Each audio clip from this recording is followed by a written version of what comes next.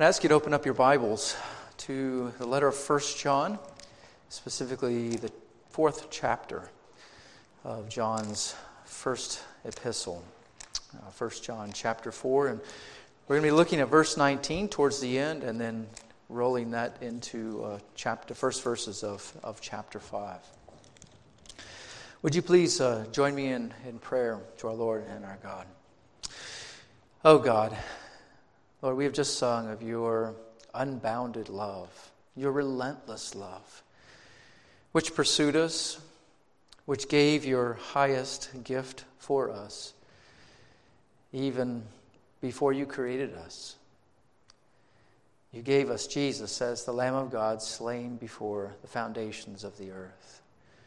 You gave us of yourself to live the perfect life on our behalf. And Lord God, through saving faith, teach us how to love. And teach us what love is. And the wonder of Christ. Lord, we just ask that you will shepherd us as the Good Shepherd this morning as we look at this text.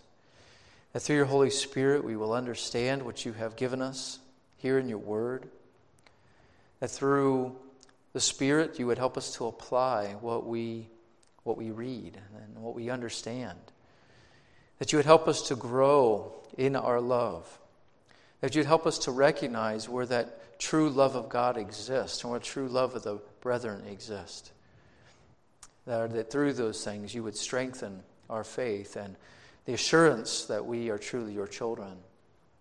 Lord, we also pray that if there are those who are here this morning who do not know you, who are not yet within the family of God, Lord, that you would use this passage to awaken them to true salvation, that you would use your word through the power of your Spirit, Lord God, to remove what they have not yet seen, to remove the blinders that keeps them from seeing what they have not seen, and open their eyes so they may behold the beauty of the gospel and the beauty of Christ and the salvation that results from that. Help us, Lord God, to understand and to run, Lord, with endurance the race you have set before us, which includes pursuing a love of the brethren, which includes, Lord, an increased, a zealous love for the brethren that marks every true believer. Help us, Lord God, this morning as our shepherd to understand and apply this for your name's sake and the building up of your church for your glory. It's in your name we pray. Amen. So this morning we're going to be looking at 1 John 4, verse 19, and then really going up into all the way to verse 3 of chapter 5. And this morning we're going to be looking at this text from this viewpoint. That is, that John gives this passage to us to expose counterfeit love for God. These verses indeed expose counterfeit love for God. Now, living with and trying to love sin-stricken people in a sinful world can be quite difficult if we're honest with each other. And perhaps you can identify with this short poem by an unknown author. He says this: "To live above with saints in love, that will indeed be glory. To live below with saints we know, that is quite another story." Right? And think about that. Thinking about living with the saints above in perfect love and perfect glory, that's something we can cherish. But often, because of our own sin and the sin of others, to live with saints that we know, that is quite difficult at times. Loving each other can be difficult, especially when we look at things from our perspective. This is really the trouble for us. We look at things from our perspective rather than our Savior's. And we try to love in our own strength rather than the strength that God provides. When we walk by the Spirit, instead of following the desires of our flesh, we will find the love of the brethren is not burdensome, as we'll see later as we study the text. It's not burdensome at all. And in fact brings encouragement, refreshment, and joy in the Lord. Now, beloved, there are many people alive today who, though they consider themselves to be Christians, and those who love God, simply have no love for the brethren.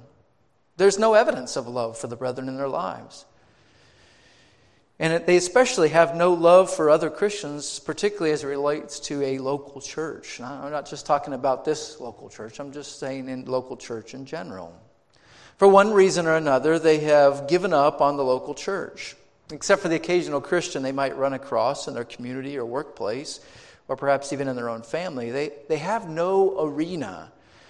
They live in no arena in which to practice and perfect the love of the brethren. They might occasionally gather with other Christians, but it's mainly with those whom they have a lot of similarities and they share a lot of the same likes. In that kind of environment, people are not drawn by necessarily the sacrificial love that God calls us to love, but they're drawn by the fact that they get the warm and fuzzies, to put a summary on it, because they like the other people and they enjoy doing what they enjoy, whether it's sports or golfing or talking about the Scriptures. There's a sense of which, like, talking about the Scriptures is good. I'm not trying to paint that in the same light as maybe some of the other things, but I'm just saying there are selfish reasons for gathering, and then there are unselfish reasons for gathering. And those who don't participate in the life of a local church are not in an arena where they get to practice sacrificial love of the brethren. Now, I'm not suggesting that someone whose life is patterned like this can't be saved. I'm not saying that. But as a shepherd of the flock of God here in this local church, and as a herald to those who might listen to the message later on, I must warn you that disassociation with a local church is disobedience to God's clear command. And I must say that it's a disobedience to His instruction for us not to abandon the gathering of ourselves together. We see that in Hebrews 10:25, among many other places. I must also warn you that disassociation with a local church removes you from the God-given arena of the brethren in which God intends for you to demonstrate His love for His children, and the arena in which God uses to perfect His love in you. We read about how God perfects His love in us in John chapter 4, looking at that in the verses prior to this about the perfected love. But understand that disassociation with the local church puts you in a danger zone as an easy prey for the evil one. So not only is it disobedience, but it does isolate you. The lone sheep ends up as the dead sheep.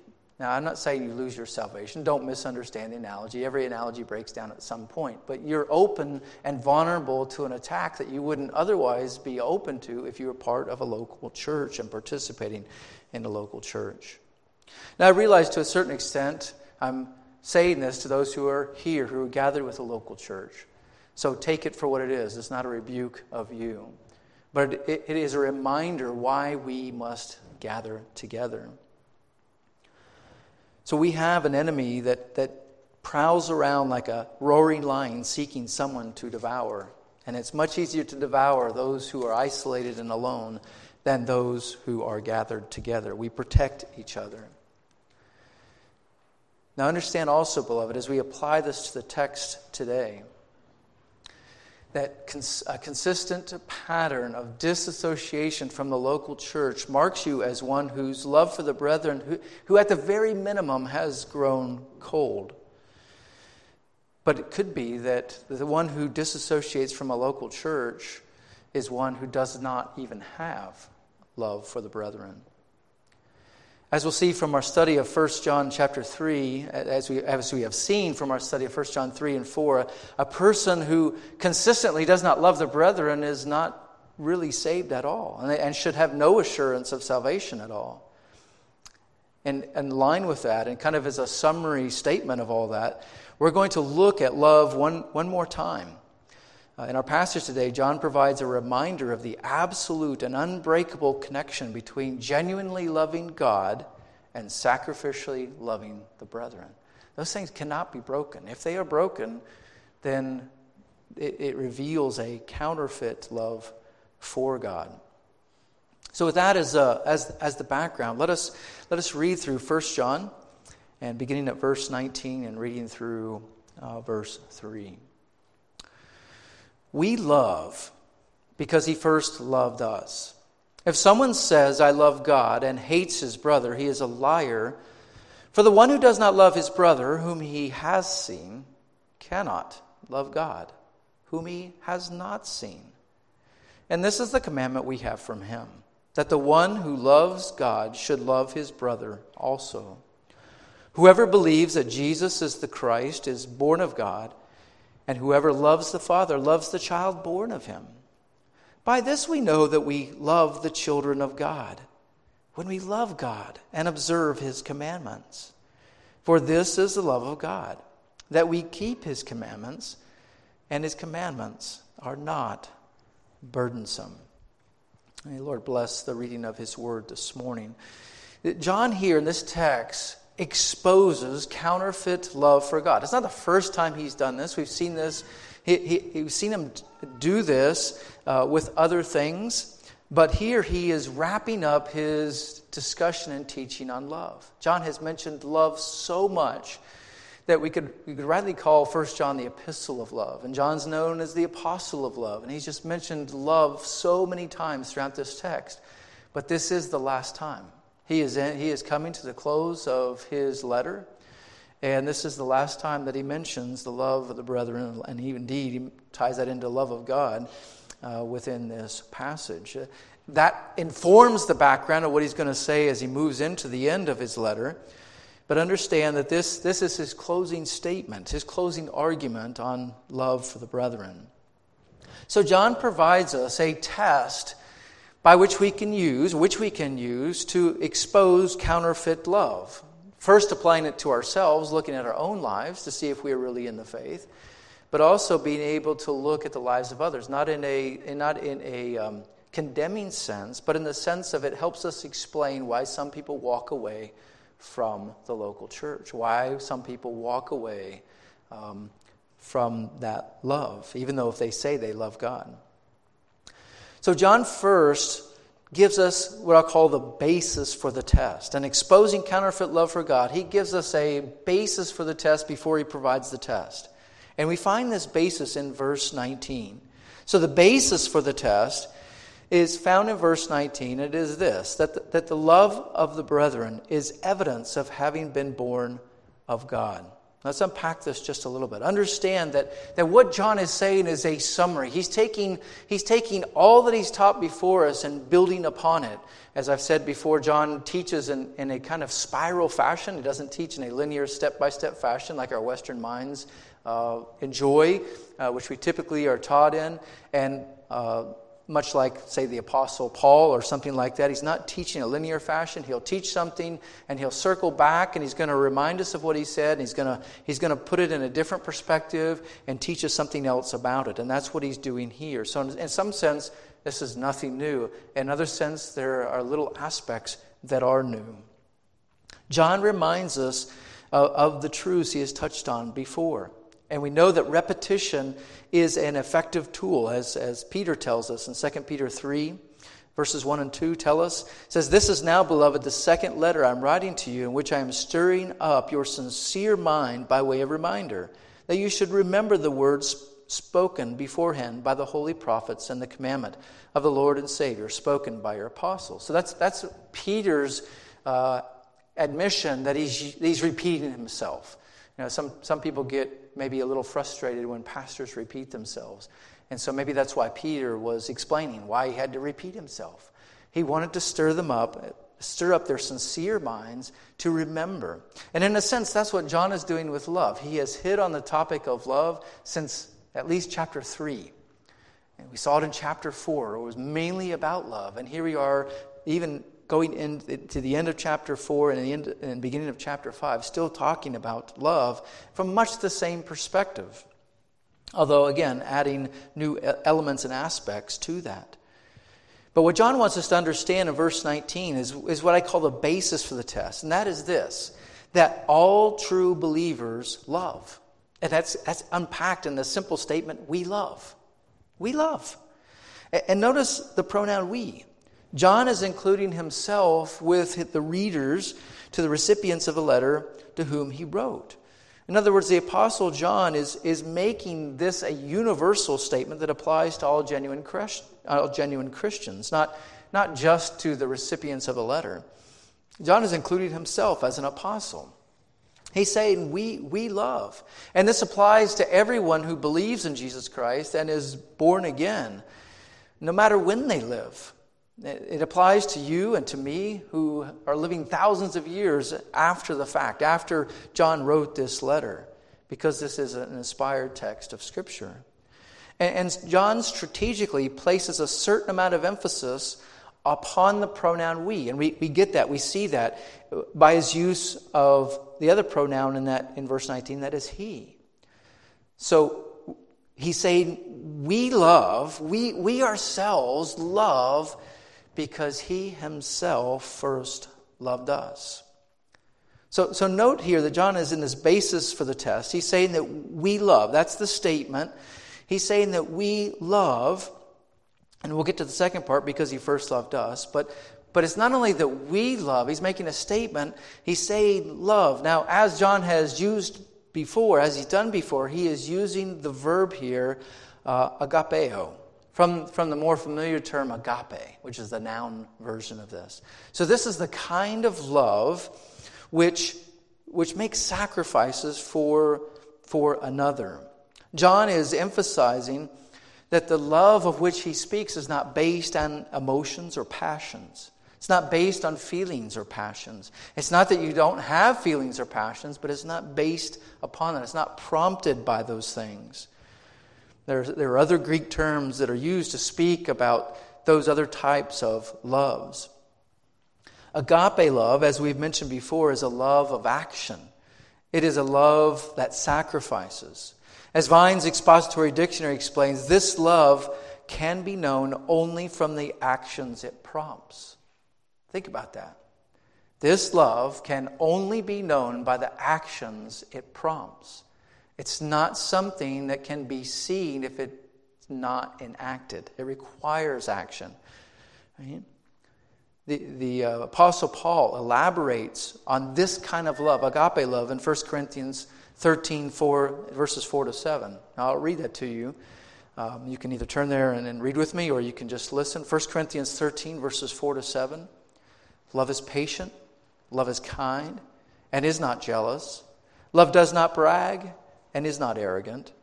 Does not act unbecomingly. It does not seek its own, is not provoked, does not take into account a wrong suffered, does not rejoice in unrighteousness, but rejoices with the truth, bears all things, believes all things, hopes all things, endures all things. Now, the sudden explanation of agape love by the Apostle Paul is it's not exhaustive. It's just merely representative of what agape love does. It's representative of the types of actions that are consistent with agape love. Agape love is manifested in sacrificial and selfless actions done for the good of the person without any thought of what we might receive. We're not motivated to love them just because we'll receive something. We're motivated to love because we want the best for that person. D. Edmond Hebert describes agape love as a high, unselfish love which freely seeks the true welfare of the one loved. Again, I'll just emphasize that. It's a high, unselfish love which freely seeks the true welfare of the one loved. After all, this is the type of love with which God has loved us. It's the love of which we have sung in the hymns at which we have sung this morning, of this great love. It is this love of which we're called to look at. Even in verses, John has recently done this when in chapter 4, when he says in verse 9, "By this the love of God was manifested in us, that God has sent his only begotten Son into the world so that we might live through him. In this is love, not that we love God, but that he loved us and sent his Son to be the propitiation for our sins." So again, you see that fact how love is in action. God didn't just express warm, fuzzy feelings for us and sweep our sins under the proverbial carpet. He sent himself, his Son, to deal with our sins, to become our Savior, which, as I've argued in the past, is the greatest love that we'll ever experience. I mean, heaven will be wonderful, but understand that the greatest love of God has already been given to us in giving us His Son. There is no greater gift. We'll receive greater manifestations in seeing, where our faith will be sight, but understand that's His great love. Now, before we go any further, we also need to recognize in the statement, we love, we need to highlight that this is not an exhortation. John has used exhortations in the past, and he'll use exhortations in the future, but this is not an exhortation. This is just a statement of fact. John's not afraid to use exhortations, even talking about love. 1 John 4:7 says, "Beloved, let us love one another," which is an exhortation. But here he's just stating a fact. And he's stating it as a fact, and then he's going to use it as the basis for the test for counterfeit love that we're going to see in verse 20. This statement of fact is given in the present tense, indicating that this is an ongoing characteristic love. When he says we love, it's not like a one-time action. This is something that is a characteristic. It's something that's a pattern of our lives. Again, it's not a perfected love in the sense that we always do what we ought to do. In the same way that we still struggle with sin, right? Although we're called not to sin. So we're not talking about that. But what is the pattern of a person's life? Is it that they love? Is love of the brethren a characteristic of the person's life? Now I need to highlight that John does not provide an object of love. He simply says we love. Now I know in certain versions of the Bible, like the New King James Version, if you have that, you can see that the pronoun him is there. There's an object given. We love him, referring to God. But the better texts don't have that pronoun at all. The object is left open, but it's supplied by the context as we read through it. The context is we love, and the context supplies God and our brethren. Those two are implied by that. Now, John adds to this the fact that, or the reason why all true Christians live. And we see that in the second part of verse 19. We love because he first loved us. Now the pronoun he, as I mentioned before, is similarly emphatic. We ourselves love because he himself first loved us. And John adds the word first to teach us that God is the grand initiator of love, which is in line with what we have seen before in the verses prior to this verse. It's not that we loved God first, but he first loved us. We couldn't initiate this love, whether we're speaking of our love for God or our love for the brethren, our love for other Christians. Because this type of love mentioned here is supernatural. It doesn't come naturally to fallen human beings. That's why John uses the love of the brethren as a mark of true salvation, because it doesn't come natural. If this type of love came naturally to the unredeemed, then what mark of salvation would it serve? It wouldn't. So, though it is true that God continues to love his people, John is pointing out that God loved us first. Notice the text. He first loved us. He says it's not that his issue is at the initiation, really is where the emphasis of. God still loves his people, and he is loving his people, but this text is emphasizing the fact that he loved us in a particular point in time. And it is a reference to the sending of his Son, Jesus Christ, into the world as propitiation for our sins. This is a momentary flashback to verses that I've already read to you. 1 John 4 verses 9 and 10. That the love of God was manifested in us, that God sent his only begotten Son into the world so that we might live through him. And then this is love, not that we love God, but he loved us and sent his Son to be the propitiation for our sins. So we love because he first loved us, and having experienced his love, and having been born of God, we have received a new capacity to love that cannot be contained. All that is encapsulated in this verse. When John is saying we love because he first loved us, he's saying God initiated it, but you've also experienced it. That's embedded into the context of 1 John 4. We love because he first loved us. You've experienced the love, and even more so as is clear when we get later on in the text, you've been born of God. And as we've seen throughout, well, not throughout 1 John, but in portions of 1 John, he likens the fact that those who have been born of God share God's characteristics. And that's why he emphasizes the nature of being born again. If you have been born of God, you have his capacity to love one another that you didn't have before that. And that's what happens when the Holy Spirit comes within a person upon faith in Jesus Christ. And that person is regenerated and born again. They receive that new capacity to love, which they did not have prior to that.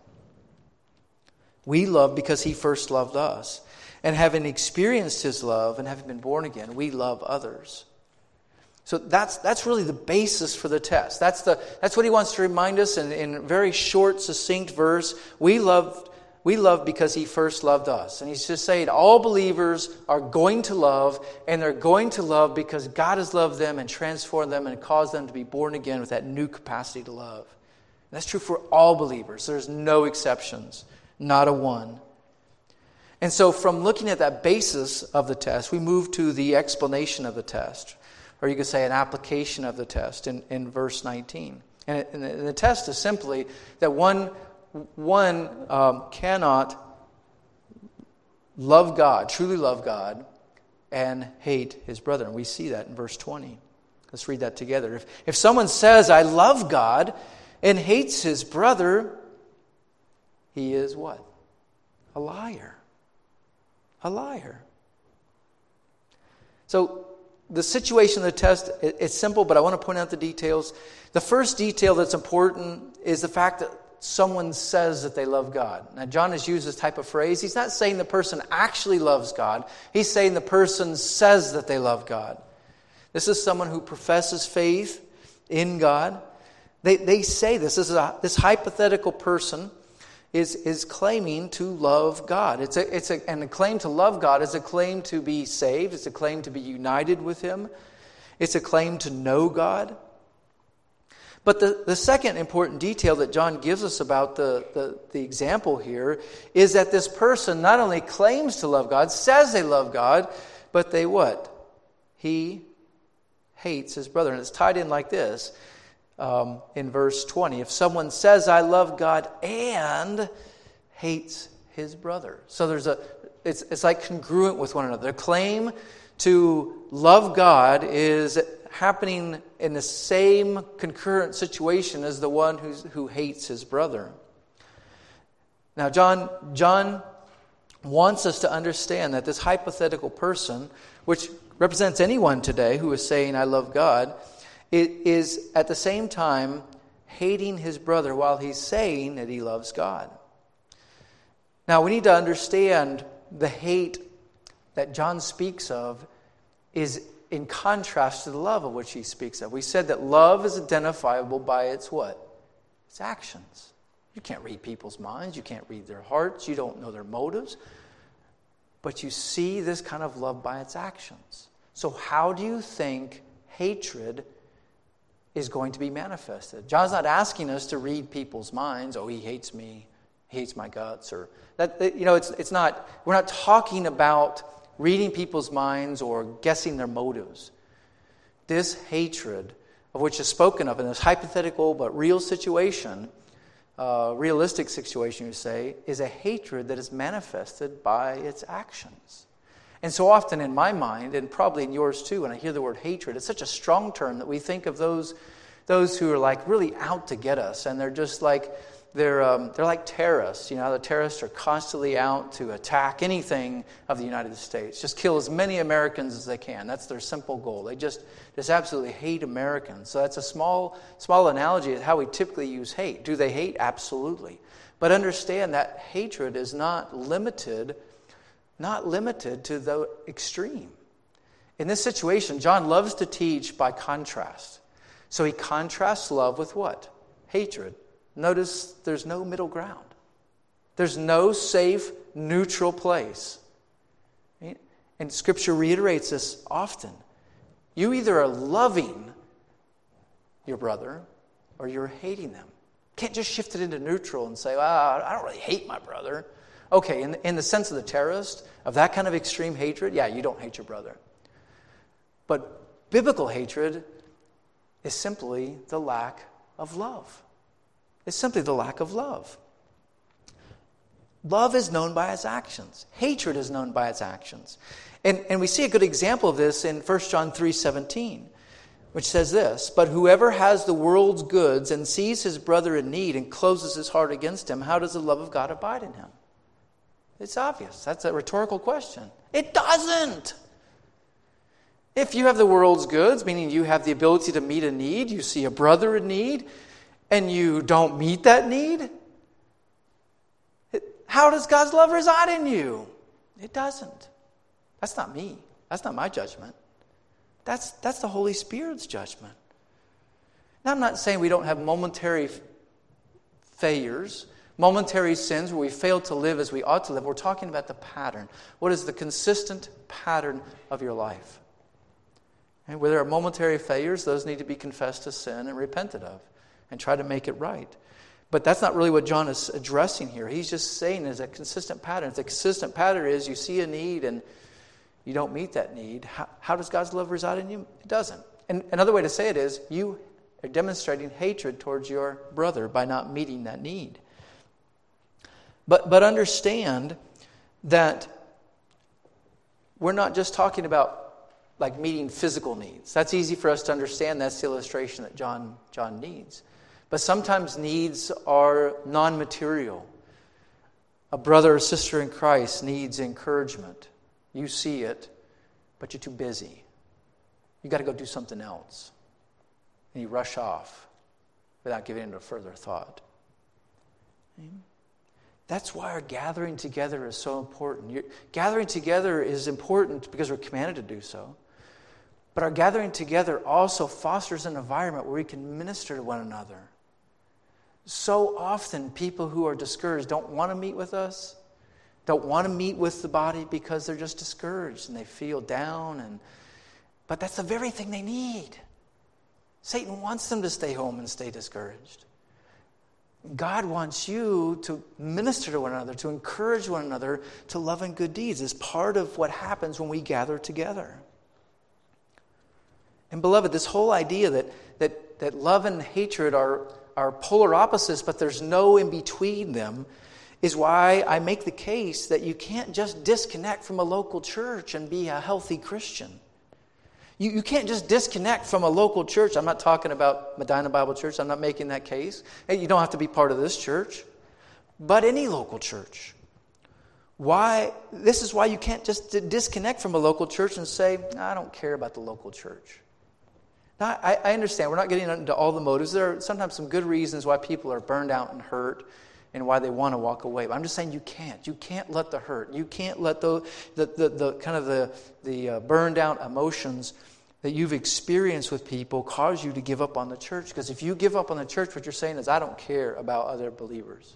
That's really what you're saying. You would never probably say that to out loud. But that's the result of your actions. If you say, I'm not going to participate with the local church, you're saying, I don't care about the local church. Which is really, you're saying, I don't care about other Christians. In other words, you could say, I'm not going to demonstrate love. It's a form of hatred. And if that pattern goes on enough, it may be representative of the fact that you're not even saved. You think you know God, but the lack of love, the consistent lack of love for your brethren in your life, man, it says something completely different. In John's thinking, either the person loves or hates his brother. Again, there's no in between. And notice the result of the test, which he gets to here. So you have this situation, if someone says, I love God and hates his brother, John just says it very bluntly, very plainly, very succinctly. He is a liar. Notice that he doesn't say something like, well, he's misguided, or, he's wrong. He uses very strong language. He is a liar. So the lie is that I love God. So if someone says that they love God and yet demonstrates hatred toward the brethren, it's not simply that they're misguided. They are actually telling a lie to themselves and also to others whom they would say that to. Some people are really, really good liars. We typically want to believe that we would recognize like a really evil person who's lying to us. But the fact of the matter is, many times we cannot recognize that, right? Except by something like looking at the actions. In this case, looking at the actions of the hatred. But John bluntly and authoritatively says this person is a liar. Now, we know what this term means, but just remember that a liar is someone who speaks lies or speaks things that are not true, who speaks in a way in which he attempts to deceive another person. So again, God's saying this person isn't simply just misguided. They're actually lying. They're deceiving themselves and deceiving others. And people who lie, liars, can tell lies so enthusiastically, so repeatedly, so consistently that they can deceive themselves, even themselves. Yet the diagnosis is the same. This person is a liar. It's very clear. This person does not love God, is another way to look at this. So this test is provided so that we can identify false teachers. That's one of the reasons why John gave this. Remember, there were those who professed to know God, and they were teachers within the church, and they left the church. We saw that from 1 John 2. And he says they left us because they were never really of us. For if they are of us, they would have remained among us. So in a sense, John is saying those that left the church, that demonstrated hatred towards the local church. And remember, in those days, they didn't have multiple churches in one town. There was one church in town, pretty much, except for maybe you can make a case that some of the larger cities, perhaps where Paul ministered to, there might have been multiple house churches. But there's no evidence of that in 1 John. They left the church. They left the congregation. In other words, they were demonstrating hatred towards the congregation. And John is writing to address that. So this test is given so that believers can help explain why people walk away. And if they walk away, if they demonstrate from the church totally, they're demonstrating hatred. And even though they say they love God, they don't. They're lying.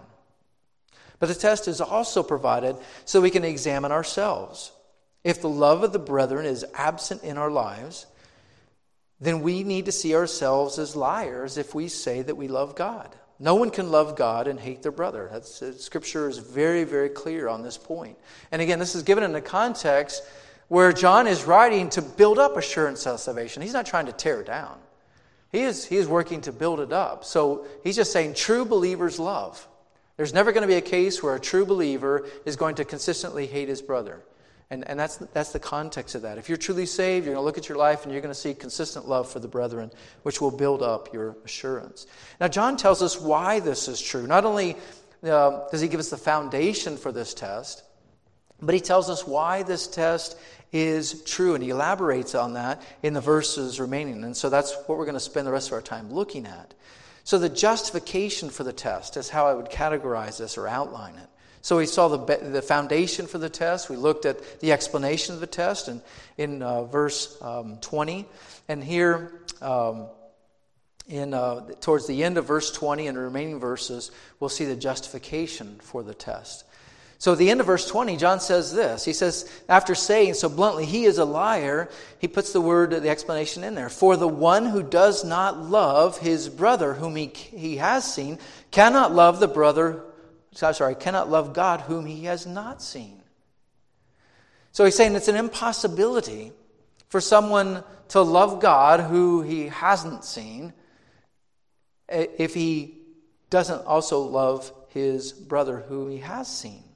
John is using an argument style which we would call arguing from the lesser to the greater. He's arguing from the easier to the more difficult. Scripture is saying here that loving someone who you can see is easier than loving God whom you cannot see. Now you might say, well, you don't know my neighbor. You don't know my family, or you don't know whatever, fill in the blank. All right? A statement like that may raise some doubts about this. Is it really true that it's more difficult to love God, whom we haven't seen, than it is to love our brethren who we have seen? So that might raise some doubts because of the sinfulness of humanity. But what I want to say is we need to guard against putting our reason above the plain statements of Scripture. What I'm saying is that with our limited knowledge and our tendency to think sinfully, we cannot overrule the plain meaning of Scripture just because we don't understand it or have some doubts about it. Right? John says it very clearly. For the one who does not love his brother whom he has seen cannot love God whom he has not seen. What I'm saying is, if you think that loving God whom you cannot see is easier than loving God, is easier than loving your brother if you think that loving God whom you cannot see is easier than loving your brother who you can see, then you have seriously underestimated what it means to love God. And you've seriously overestimated your ability to love God. It's an inaccurate view. It's simply not true that someone can love God and not love his brother. Because loving your brother is a simpler thing to do. So, understand here that Scripture is not just saying that you not just that you will not love your brother. So in this particular situation, is that you cannot. It's an impossibility. The text says, for the one who does not love his brother whom he has not seen cannot. It's not just will not, but it's cannot love God whom he has not seen. Now don't misunderstand what John is saying. John is not saying that to truly love God, you must love your brother first. That can't be. The path to loving God goes through the gate of Jesus Christ. It's not through the gate of practical love for one another. We couldn't even do that.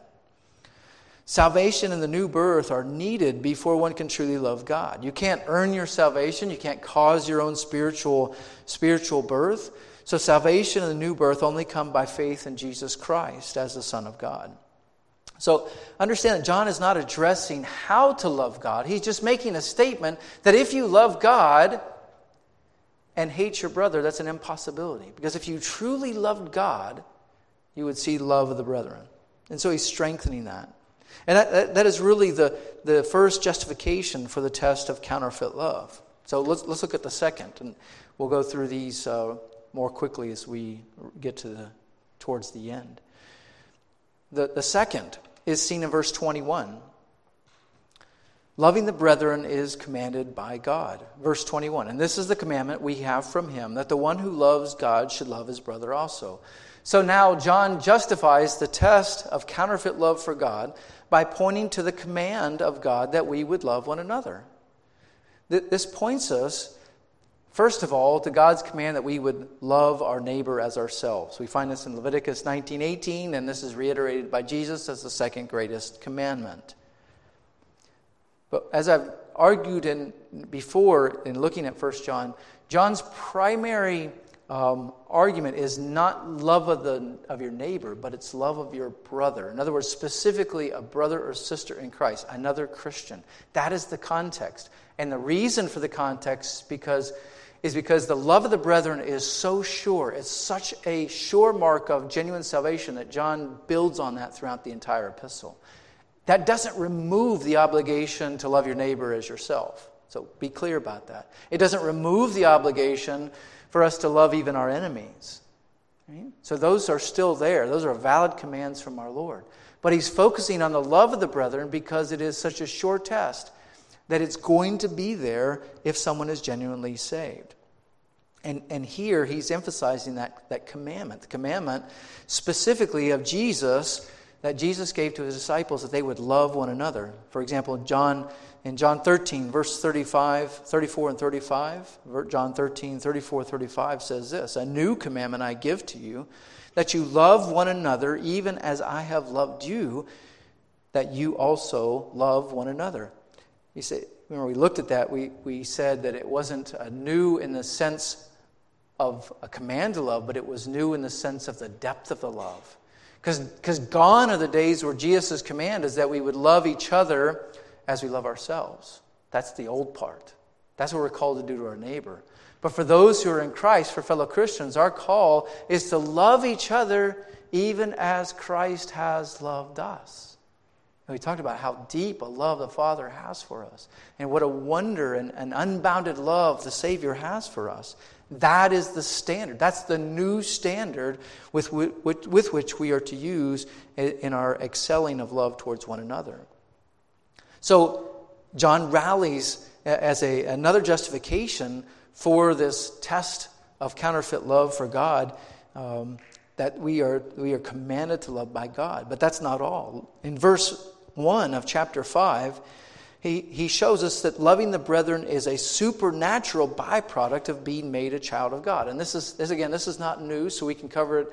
We don't have to go as far into depth on these particular passages of Scripture. But he is using this as a means to justify the test.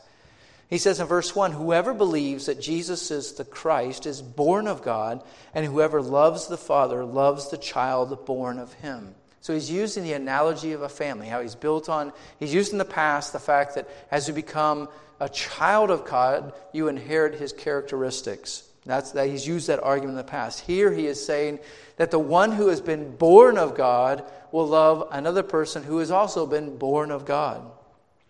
And I'm not going to touch on too much the phrase whoever believes in Jesus, because that's going to tie in with the message next week as we look at verses 4 and 5 as we talk about our faith and the faith that overcomes the world. So we'll take a look at that part of it next week. Today we're staying focused on the fact that John is giving us the love of the brethren as a test of faith, and really giving us a test of counterfeit love of God. For the person who says they love God, if they hate their brother, they're a liar. So that's what he's doing here.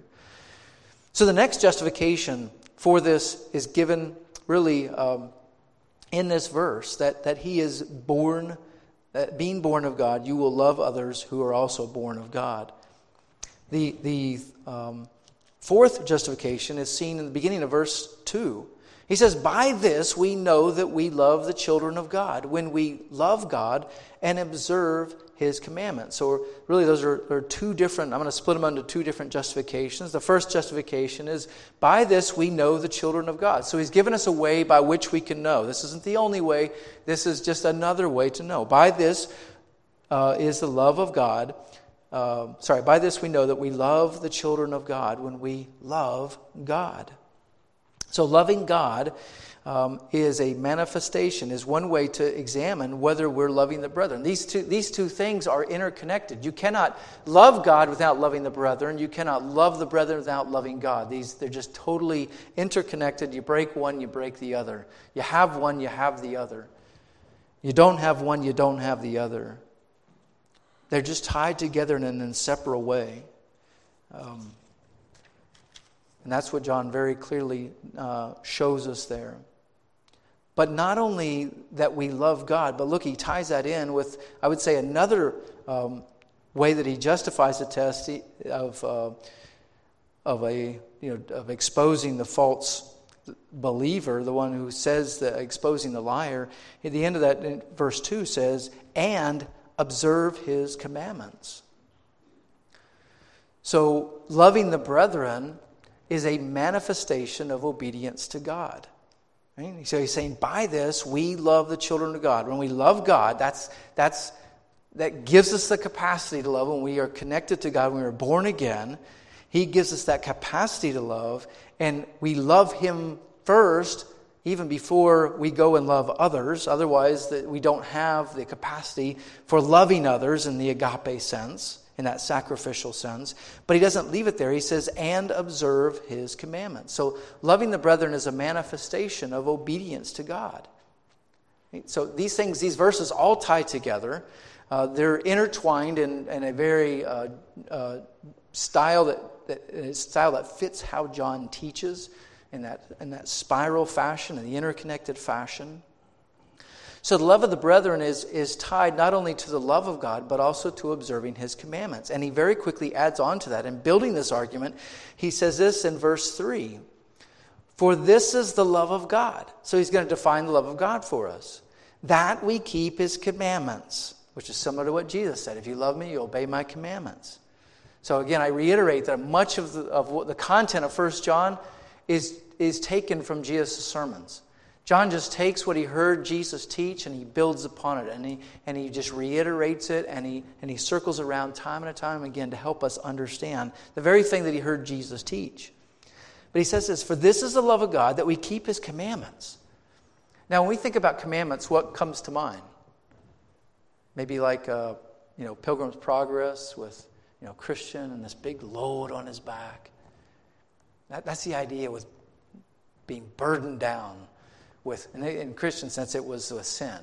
But sometimes we look at God's commandments as a burden. But look what he says here. His commandments are what? Not burdensome. Not burdensome. They're only burdensome when we try to do it in our own strength or according to our own wisdom, our own ways.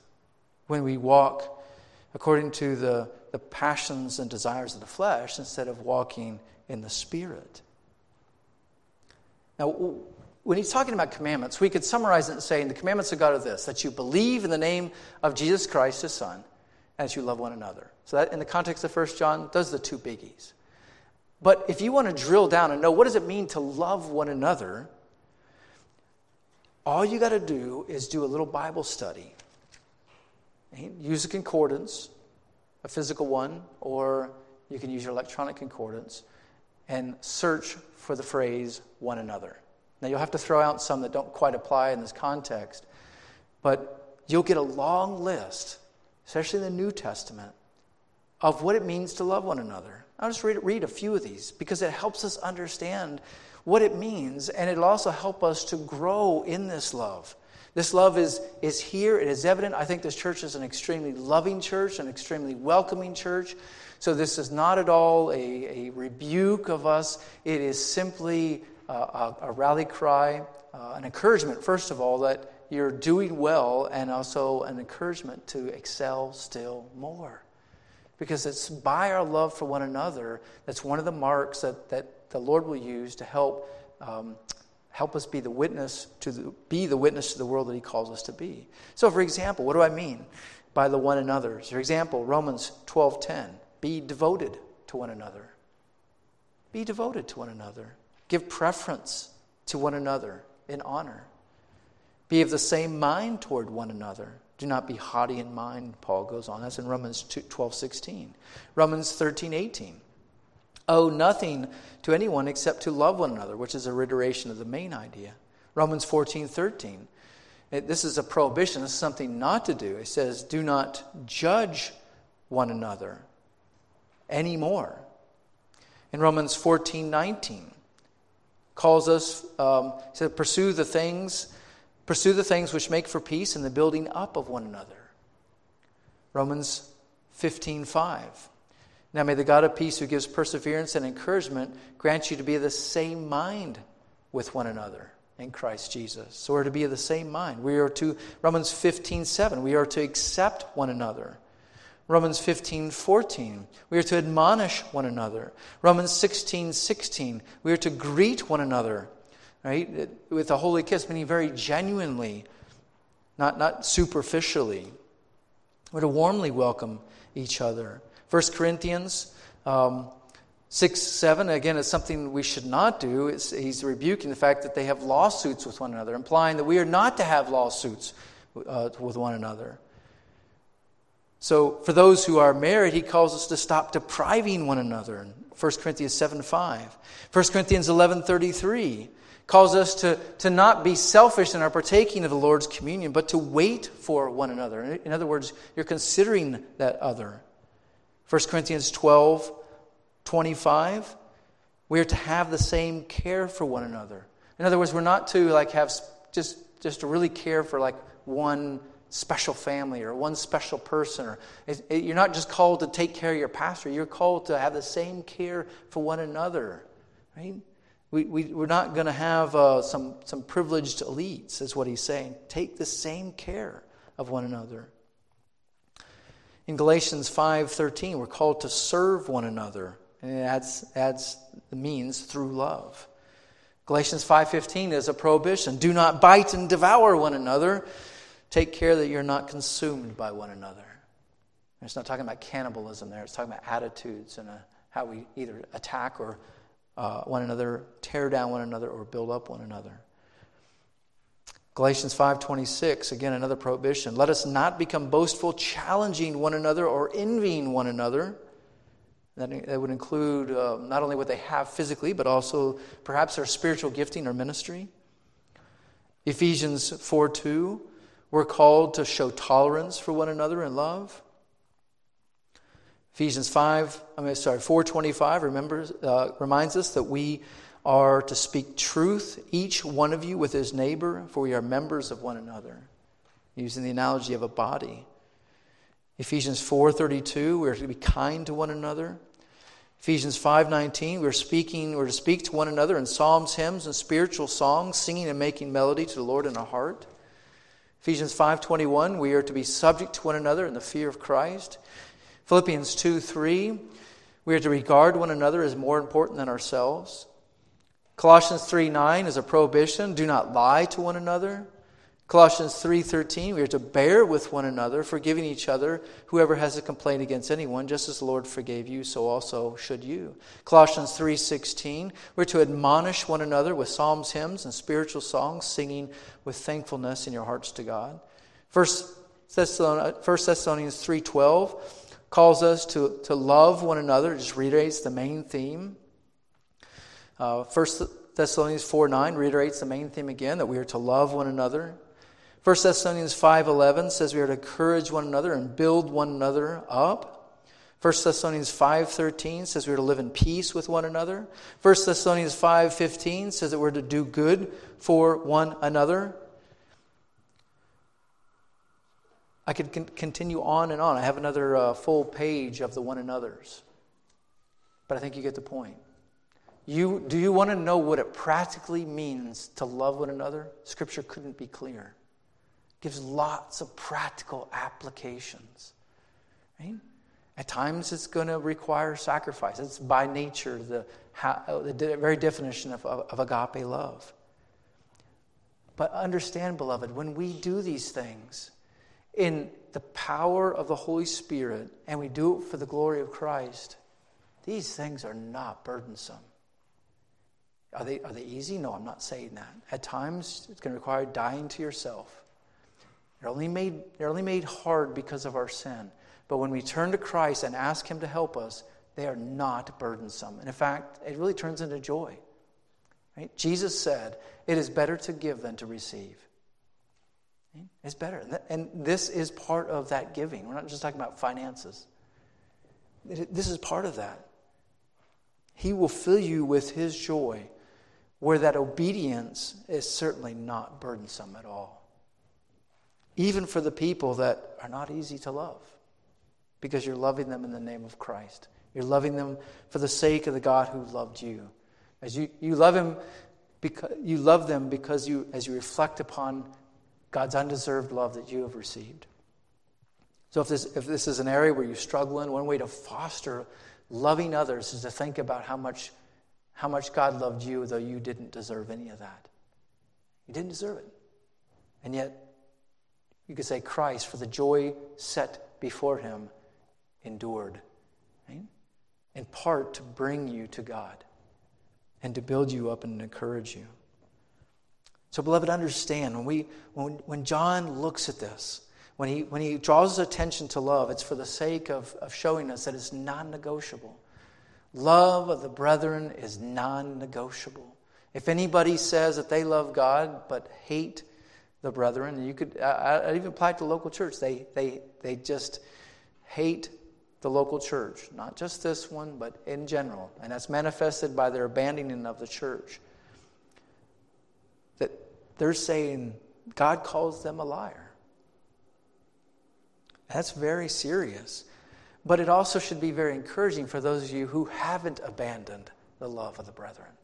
Right? Which is John's main point. He's saying, look at your life. If you're truly saved, you will see this love be manifested. And as a result of that, should build your assurance that you are indeed a child of God. Beloved, God doesn't want you to be deceived, either about your own situation, primarily about yours, but also about anybody that perhaps has left the church and abandoned the church. He gives us clear instruction. so that we would not be deceived by that counterfeit love of God, for those who say they love God, but indeed really do not. Well, let's pray. Our Lord God, what can we say in light of these things? Lord, you loved us. You first loved us.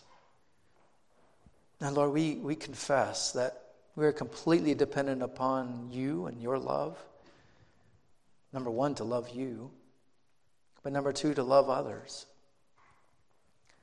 And we just ask, Lord, that you would help us to walk in the Spirit so that we would not gratify the desires of the flesh, but that we would indeed love one another as you've called us to do, and that we would excel still more. Thank you, God, that you've given us a very loving church, a very sacrificial church, a church that does reach out to each other and caring for one another. And that is a result of your work in our lives. And just ask, Lord, that you would just help us to excel still more in this. And that the world would know that we are truly your children by the love that we have for one another, just as your word says. Help us to meditate on these things, Lord God. Help us to apply them by the power of your Holy Spirit for our own sanctification, for the building up of this body, but also for your glory. In the name of Jesus we pray. Amen.